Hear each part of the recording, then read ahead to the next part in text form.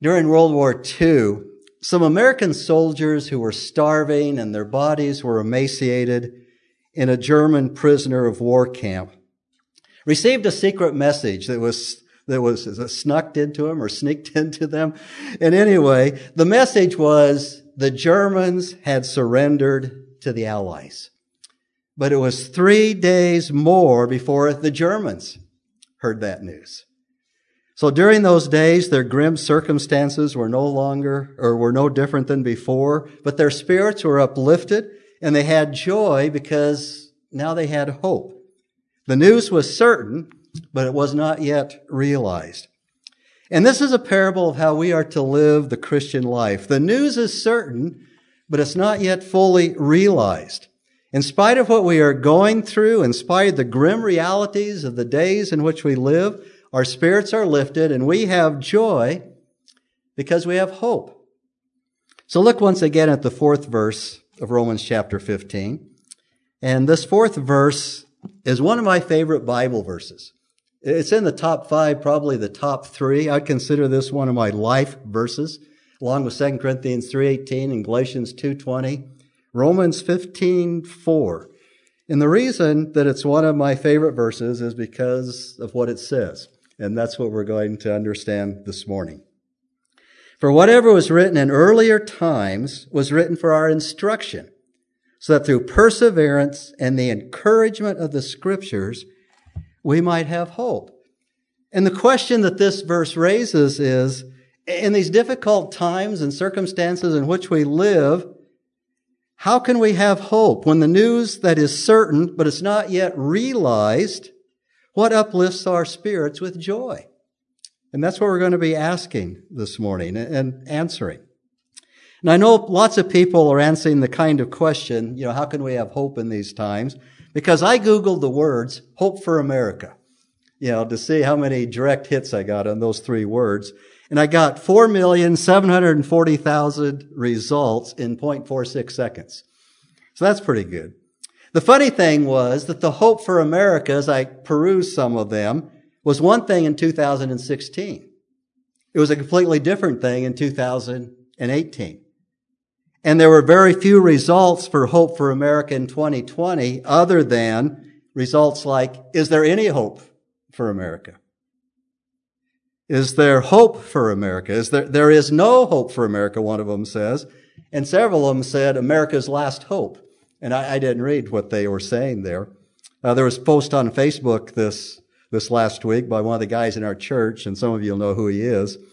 And it said, so in retrospect, in 2015, not a single person got the answer right to, where do you see yourself in 5 years? Isn't that the truth? It summarizes how quickly things can change.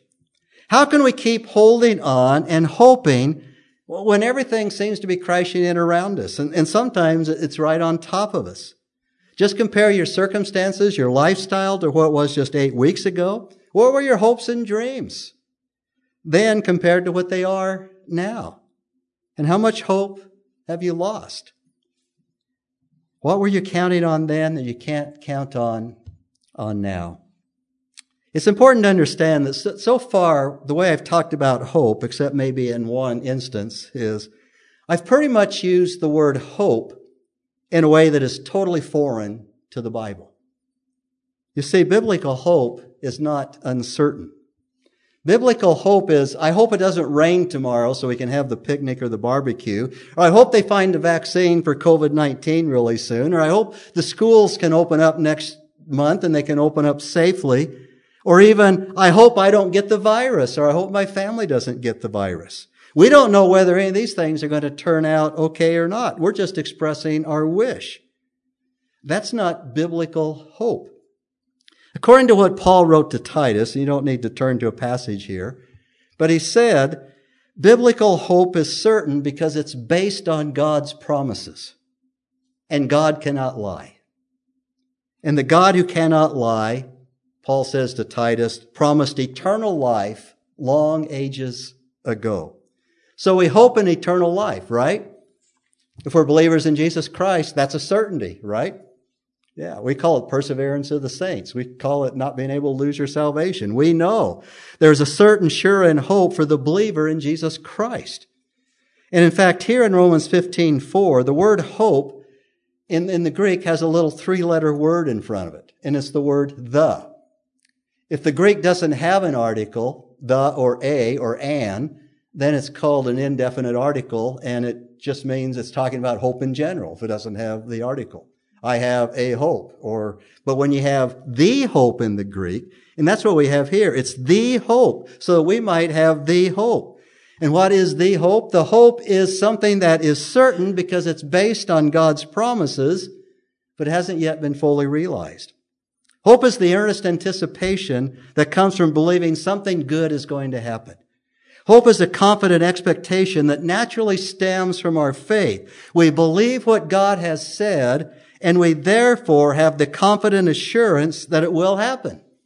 But it hasn't happened yet.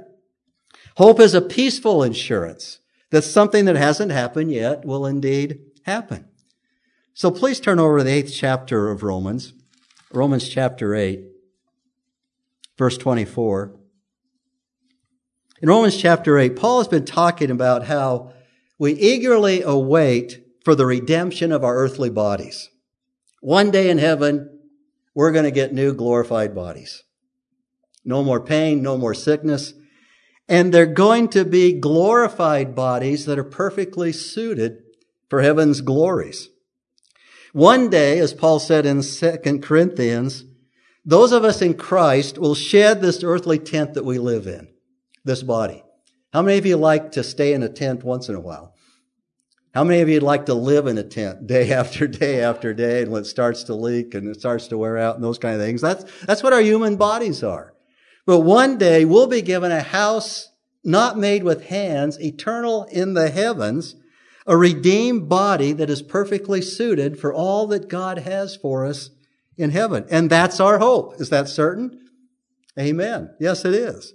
And so Paul is writing concerning the hope of the redemption of our bodies in Romans chapter 8, verse 24. And he talks about hope here. He says, "For in hope we have been saved. But hope that is seen is not hope. For who hopes for what he already sees? But if we hope for what we do not see, with perseverance, we eagerly wait for it." So hope must involve something that is still yet unseen. We can't see it yet. It's not realized yet. We don't hope for something we already have. I hope I had a good breakfast this morning. Or we have the breakfast in front of us. I hope, we might want to say, I hope this is a good breakfast. But it's not, I hope I have breakfast, because you're having breakfast. But we hope for by faith. We know that we will wait for it with perseverance. And we wait for it because we know that it's going to be realized. Another example is in Titus chapter 2, verse 13. You don't need to turn to this one, but this is where the return of Jesus Christ, that glorious return that we sang about several times this morning already, that is called the blessed hope. Paul said, or to Timothy, he says, "We are looking for the blessed hope and the appearing of the Lord, or the appearing of the glory of our great God and Savior, Jesus Christ." We can't see him yet. He's not here yet. Only through his Holy Spirit, but he's not here yet. But we know he's coming, and we persevere because that is our hope. He's going to come. And we anticipate that event with joy. Joy always accompanies biblical hope. We lose joy because we lose hope. And so in Romans chapter 15, verse 4, Paul shows us that we can have this kind of hope through two ways. There's two means to getting it. There are two ways that are interconnected. You can have hope. You can't have hope with just one. You need both of these ways. It takes both. So first of all, he's going to show us that we have our hope through perseverance. And secondly, along with perseverance, we have hope through the encouragement of the Scriptures. But before we see what it means to have perseverance and the encouragement of the Scriptures, we need to look at the source. Where does perseverance and where does encouragement come from? And Paul's answer in Romans chapter 15 verse 4 is that they come from the Scriptures. They come from God's Word. For whatever was written in earlier times was written for our instruction, so that through perseverance and through the encouragement of the Scriptures, we might have hope. This verse contains a principle that has great significance for us as 21st century believers. Everything that was written in Scripture in the days gone by, thousands of years ago, was written for us today. Not only did God's Word serve the needs of the people of its own day when those words were written to them, but it's still relevant, it's still essential in today's postmodern world. It is through the endurance taught in the Scripture and modeled in the Scripture as an example by Old Testament saints, faithful saints who have gone before us, and the encouragement it brings that we are enabled to live in hope. Now, when Paul wrote the book of Romans, only 6 of the other New Testament books had been written so far. And they were all written by Paul. The first one was by James. The book of James is probably the earliest one written, about 50 A.D. Well, that's only 16, 17 years after the Lord Jesus Christ ascended to the right hand. Then 1st and 2nd Thessalonians were written about 52, 53. Galatians in 55. 1st and 2nd Corinthians in 57. And then Paul wrote the book of Romans in 58 or 59 A.D. So only 6 books of what we call the New Testament. So basically, the only Scripture that they had in Rome was the Old Testament. They may have had copies that had been floating around. That's how we got the New Testament. The apostles wrote it, and it was inspired by God. It was God-breathed. It became Holy Scripture, and then they disseminated copies around to the other churches. But it's highly unlikely that the believers in Rome had any or very many of these copies yet, and they were lacking 20 books that we have today. And I say that to say, if we spend very little time in our study and reading of the Bible, and we spend very little time in the Old Testament, we're not reading the Bible of Jesus. We're not reading the Bible of Paul. We're not reading the Bible of the apostles. The Old Testament was the only Bible they knew. And the teaching of Jesus and the apostles, which is contained in the New Testament, is built on the Old Testament. And the apostles assumed that those that they taught were familiar with the stories and the teaching of the Old Testament. And really it's safe to say that if we don't have a basic grasp of the Old Testament, we cannot adequately understand the New Testament. In fact, we've already seen in our study of the book of Romans, the Apostle Paul quoted the Old Testament over 80 times. The book of Romans is basically an exposition in light of Christ of the Old Testament. And that's what all exposition should be. Several years ago on a Sunday morning, I announced that I was going to begin teaching a study in the Wednesday night Bible study on the book of Hebrews. And I said in the announcement that we'd also spend a lot of time in the Old Testament book of Leviticus. How many of you tried to do anything in Leviticus lately? I know it's probably everybody's least favorite book in the Bible. All those laws and ordinances and what you go through all that stuff, what the temple's supposed to look like and the penalties for disobedience. And I said in the announcement announcing the Bible study, I said, you can't understand the book of Hebrews without an understanding of the book of Leviticus. And I went home after church thinking, I don't know, maybe I just discouraged too many people to do that.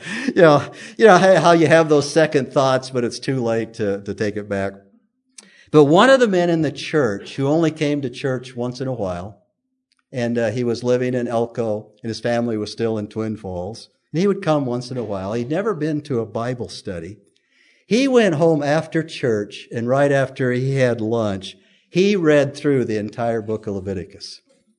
And before Wednesday night Bible study, he had read through the entire book of Leviticus once again. And he came to Wednesday night Bible study so excited about what he was going to learn in the book of Hebrews. And in a couple of years after he joined the church, he became our financial secretary of the church and just a neat guy. You see, it was primarily to the Old Testament, including Leviticus, that Paul referred to when he wrote to Timothy. That from childhood you have known the sacred writings, Timothy, that would have been the Old Testament, which are able to give you wisdom that leads to salvation through faith, which is in Jesus Christ. That's what the Old Testament teaches us. All Scripture is inspired by God and profitable for teaching, for reproof, for correction, for training in righteousness, so that the man of God may be adequate, equipped for every good work. Without the Old Testament, we lack part of God's revelation He gave for His teaching about Himself, teaching about man, about sin, about salvation, and about faith. We lack what God gave a lot for the reproof, for the correction of our sins. How many of us thought of ever using the Old Testament to reprove somebody? Well, that's all they had for a while. Anyway, this is not to say that we should not major in the New Testament. We are New Covenant people. But we need to make the Old Testament part of our study. Our understanding of how the church is to live, how we are to function as one another in discipleship and fellowship, what the church is to be, comes from the New Testament. There's all the one another passages in the New Testament. Love one another, bear one another's burdens, encourage one another. There are 59 specific one another passages in the New Testament that show us how to relate to one another as brothers and sisters in Christ. And of course, the Gospels are in the New Testament. And the Lord willing, we will begin a study in Luke's Gospel in October. That is on my sermon plan when I finish Paul's letter to the Romans. Today is the 114th message in Paul's letter to the Romans. So please don't think that I'm going to spend 114 messages in Leviticus one day, okay? But there's one place that the Old Testament seems to excel over the New Testament. And this is why it's one of my favorite verses here. In how we are to live the Christian life with faith, with hope, and with perseverance. And that is in the stories, the narratives of men and women of faith, how they endured and persevered in difficult times. And the Old Testament gives us much greater detail in that. The Gospels are somewhat biographical, and so is the book of Acts. But except for the life of Jesus, there's really not much true biography in the New Testament. And even the Old Testament is all about Christ, right? The major point of the Old Testament is to testify to Jesus Christ, the promised Messiah. Jesus rebuked the Jews for not reading the Old Testament in light of Him. He said, you search the Scriptures because you think that in them you have eternal life. But as these that testify about me, and you are willing to come to me so that you may have life. And after His resurrection, He told the two disciples on the Emmaus Road, O foolish men and slow of heart to believe, and all the prophets have spoken. Was it not necessary for Christ to suffer these things and enter into His glory? Then beginning with Moses and all the prophets, He explained to them the things concerning Himself in all the Scriptures, which would have been the Old Testament. I've said this before. I hope there's reruns in heaven. I want to hear Jesus go from Genesis through Malachi and say, this was me, this was me, this is what I did. That would be so tremendous. And later He told His disciples, these are my words which I spoke to you while I was still with you, that all the things which are written in me in the law of Moses and the prophets and the Psalms must be fulfilled. If you look at a Hebrew Old Testament today and look at the spine on the back of it, you'll find the Hebrew words for law, prophets, and Psalms, or the writings. That is what they call the Old Testament. The law of Moses, the prophets, and the Psalms, which includes Ecclesiastes and some of the other writings. That means that every part of the Old Testament must be interpreted in light of the person and work of Jesus Christ. It may not directly relate to Christ, but it's part of a larger context that must be understood in light of who He is and what He came to do. But tucked in the pages of the Old Testament, there are multiple stories. Stories of real people, ordinary people like us, people that had endurance and perseverance, and these stories are intended to encourage us and give us hope. So how does this work? How can we keep on holding on and hoping? First of all, we must have perseverance. Romans 15:4 again. I'm probably going to read this about 6 times this morning. For whatever was written in earlier times was written for our instruction, so that through perseverance and the encouragement of the Scriptures, we might have hope. The word translated perseverance, or sometimes it's translated endurance, means to hold up under stress, under pressure. It's the ability to hold up under that pressure. In the Greek language, the ancient Greek language, it was used of standing firm in battle against a hostile attack. It's also used of holding out until help comes. How do we endure and hold out under the stress and pressure through our trials? Well, as we read about Abraham, who persevered in faith for over 25 years. 25 years before God granted the promise of a son. And how Abraham died in faith without owning any of the promised land except for a burial plot. But he was looking forward to heaven. And he understood that, his people would have the land. So it strengthens your faith to endure through times when God does not immediately answer your prayers. Then you read the story of Joseph in prison, falsely accused of a crime he did not commit, and how God eventually worked it out for his good and his sovereign promises and purpose. And that encourages us to trust God when you've been maligned. And as you learn both the narrative portions of the Old Testament, you read through the Psalms and how David cried out to God when enemies were trying to kill him. You learn how to take your own problems to the Lord and how to praise Him in the midst of those problems. Turn over to the book of James, James chapter 1, verse 2. From the first chapter of James, I want to show you how we gain perseverance, how we endure under pressure. James chapter 1, the second verse. He says, "Consider it all joy, my brethren, when you encounter various trials. Why? Knowing that the testing of your faith produces endurance." There's our word again, endurance, that pressure, that thing, that stress that's trying to take us out and take us down. You know, this is a lot like patience. Have you ever prayed for patience? And what happened? You really needed patience.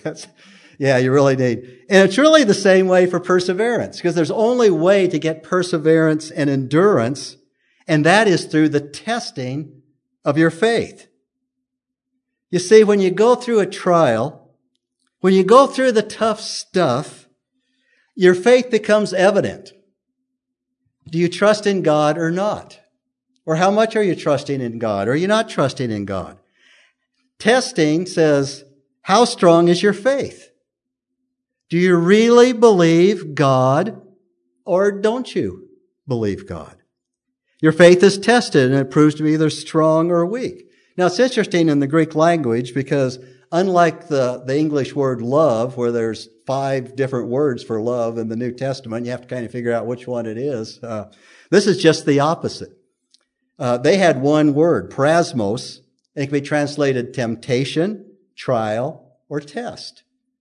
So when it says God does not tempt anybody, we put it in that context. God does not tempt us to evil, but God does try us, and He does it on a regular basis. So the Greek word temptation, trial, and test all come from the same Greek word, so it should be translated according to the context. But here's the point. Every trial is a test. Every trial is a test of your faith. And in this trial, are you going to believe God and trust in Him and lean into Him? Or are you going to do something else? Because you don't trust God, you think you have to work it out on your own. And that temptation is to do something else. There's always a temptation in every trial. Or we're going to cut and run or try to get out from under it, or we're going to trust God that He's going to help me endure under the pressure because my test has been tested. And whatever else we do besides trusting God, that is disobedience.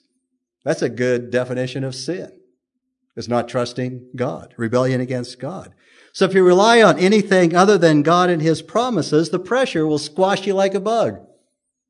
Actually, what you do if you don't rely on God and His promises, you try to wiggle out from under the stress and the pressure. You try to fix it yourself, how best you can, but there's no getting out from under it, and then it squashes you like a bug. So here's what you need to remember. And we see this in the life of Abraham. We see this in the life of Joseph in prison. When David, his enemies were chasing him. We see it in Hannah, who was barren. Ruth and Naomi, who were widowed and destitute. That was basically a death sentence in that time, in that place. Remember this, that the thing you want God to remove from your life, that thing that is causing the most pressure and stress, that thing that you don't think you can take it and bear it another day, is the thing that God has chosen to use. In these days, there are many probable things that do that. The stress and tension in our lives is at the center of what God is up to in our lives. And He's going to use it to produce endurance. So James tells us a wonderful thing in verse 4 of this first chapter. And he says, "Let endurance have its perfect result, so that you may be perfect and complete, lacking in nothing." Your endurance is going to have a perfect result. In other words, the testing of your faith, when you encounter trials, your endurance will do what God has purposed it to do. You need to let the endurance complete its work. And once its work is complete, you will be complete. And perfect and complete, however it's translated here, means here in the context that you're going to have a mature faith. You're going to have a mature faith. I like the way one pastor puts it, you'll have grown-up faith. That's mature faith. We talk a lot about childlike faith, not childish faith. There's childlike faith, but there's also mature faith. There's grown-up faith. But the problem is, we don't quite get it. We don't understand it. We don't always see what God is doing in this. And if we're struggling to understand what God is doing and why is He allowing me to go through these trials and all of this. So James adds, and he adds it very quickly, verse 5, we are to pray for wisdom. "But if any of you lacks wisdom, let him ask of God, who gives to all generously and without reproach, and it will be given to him." We can ask for wisdom from God. God, what are you doing in my life? What are your purposes? How are you using this to make me more like your Son, Jesus Christ? How He's using this to make me humble and obedient to Him. So I don't try to figure it out all by myself. Remember that the Apostle Paul asked God to remove the thorn in his flesh. And 3 times God said no. The thorn in the flesh, it was probably some horrible physical disability. And could have been Paul's eyesight. You know, other theologians have surmised that it could have been somebody in his life that was a thorn in the flesh. We use it in that way today. But Lord, take this away from me. And the Lord said that this was a thorn in the flesh that came from Satan. It wasn't coming from God. It was coming from Satan. And Paul was informed by God, Paul, I'm allowing this in your life. Otherwise, you would exalt yourself. You would puff yourself up. You would be impossible to live with, and you'd have nothing to teach anybody else. And so I have given this, I have allowed this to serve my purposes. But how did God serve His purposes in Paul's life? This is what God told Paul. God says, and listen to the wisdom that is in this, because this is the wisdom that Paul received when he asked God, and then he received it. He said, what? "My grace is sufficient for you, for power is perfected in weakness." That's an incredible insight, isn't it? So Paul says, "Most gladly, therefore, I would rather boast about my weaknesses so that the power of Christ may dwell in me." That's wisdom. We can pray, God, give me the wisdom to see and understand what are you doing in my life that I might have perseverance and have hope. And James says, you got it. God's going to give it. You may not understand everything, but you can understand what God is doing in your life and through your life in this. What purposes are you fulfilling in my life, Lord? Through this crummy pandemic and all its collateral damage and whatever the pressures are, give me the wisdom to apply your word and understand your promises so that in all of this I might stand steadfast and consider it all joy for what you are doing in my life. And also we can pray for wisdom so we might handle the situation better. Or that if it's God's will to reveal it, what's causing it, so and we might obey him. And we might see God's deliverance. God, in most cases, wants to make us part of that deliverance. So perseverance doesn't mean we don't pray for deliverance. Oh, please, God, stop this. Get me out of here. It doesn't mean that at all. But in our prayer, God gives us wisdom to recognize the hand of God in it. In the last few months while watching TV, and I've heard the same story, heard it on West Wing and other places. 3 times I've heard the same story, and I've even told this story before. And Jan said, didn't you just tell that recently? I go, I don't know, but maybe I did. But it's really a good story to remind us of something here.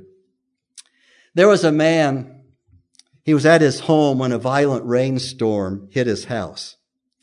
And pretty soon his street was flooded, and he couldn't get to safety. He went out into his front yard, and as he went out, he saw his neighbor standing on the other side of the water rushing down the flooded street.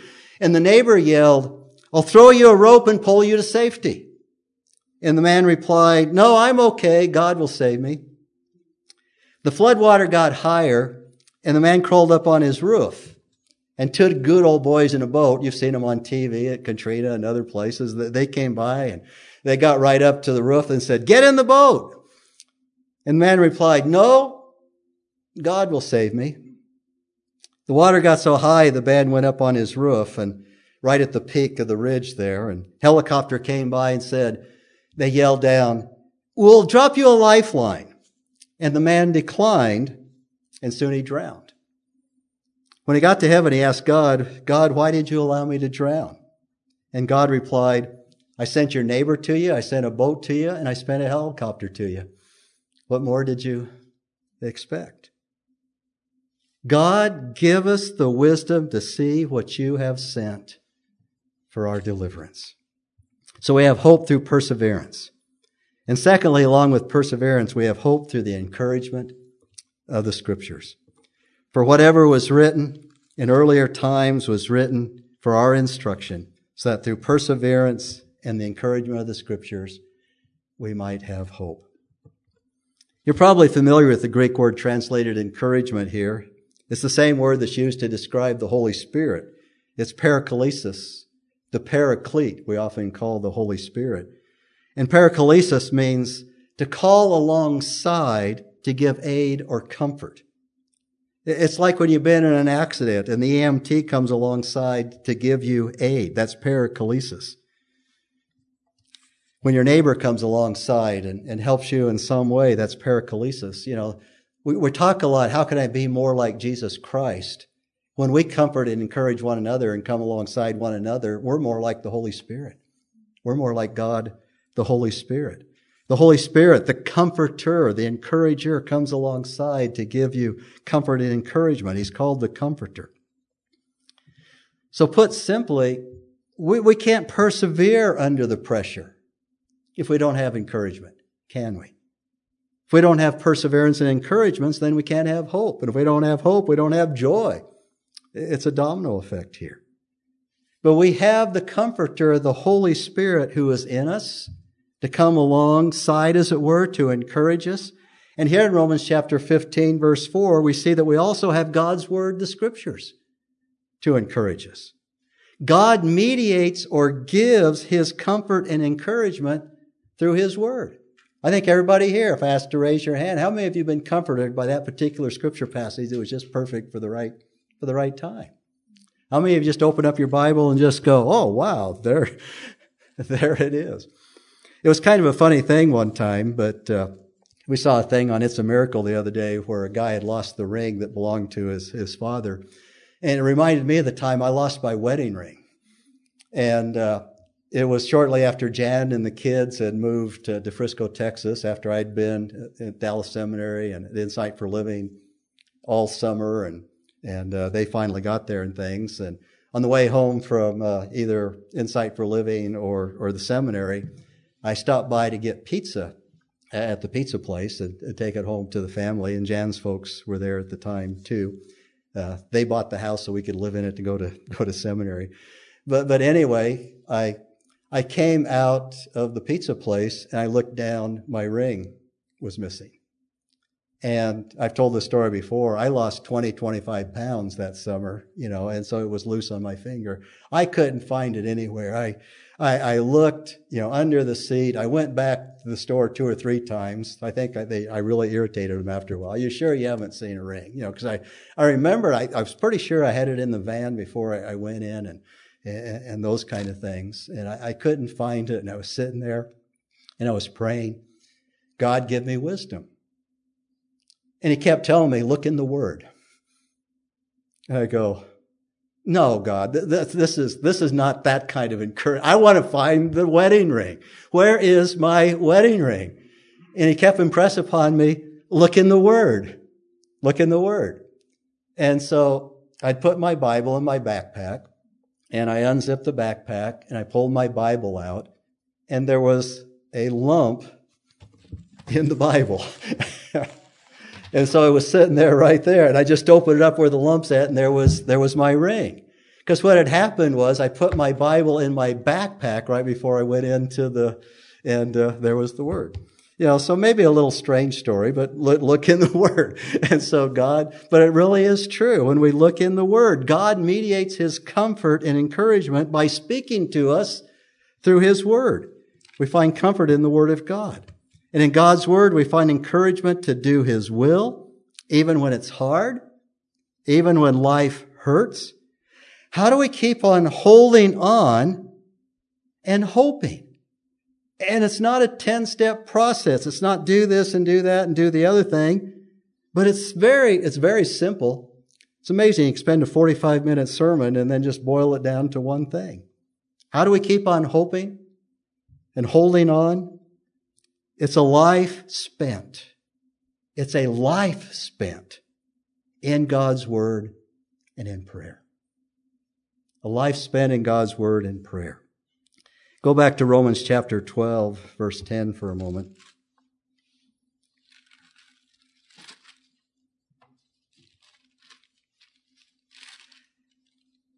Chapter 12, there we go. Chapter 12, verse 10. It says, be devoted to one another in brotherly love. Give preference to one another in honor, not lagging behind in diligence, fervent in spirit, serving the Lord. And then verse 12, rejoicing in hope, persevering in tribulation, devoted to prayer, contributing to the needs of the saints, practicing hospitality. Rejoicing in hope, persevering in tribulation, devoted to prayer. What produces and sustains our hope? Prayer. And what produces and sustains our hope? God's Word. God's Word. Shall we pray?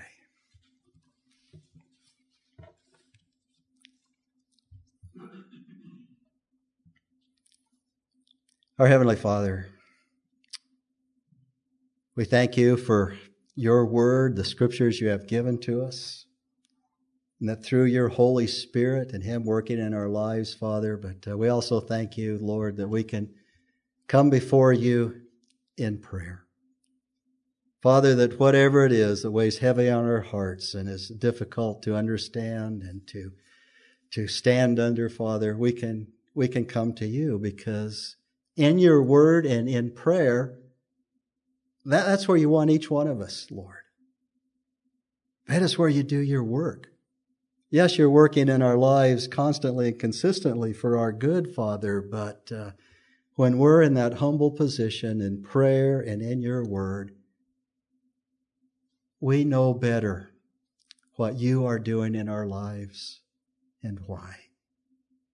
Father, and there's a lot of questions today. Why? Make us a people of the book. Make us a people of prayer. And we thank you for the promises that you have given us, that we might stand fast with perseverance, that we might have hope, and that we might have joy. And we thank you for that in Jesus' name. Amen.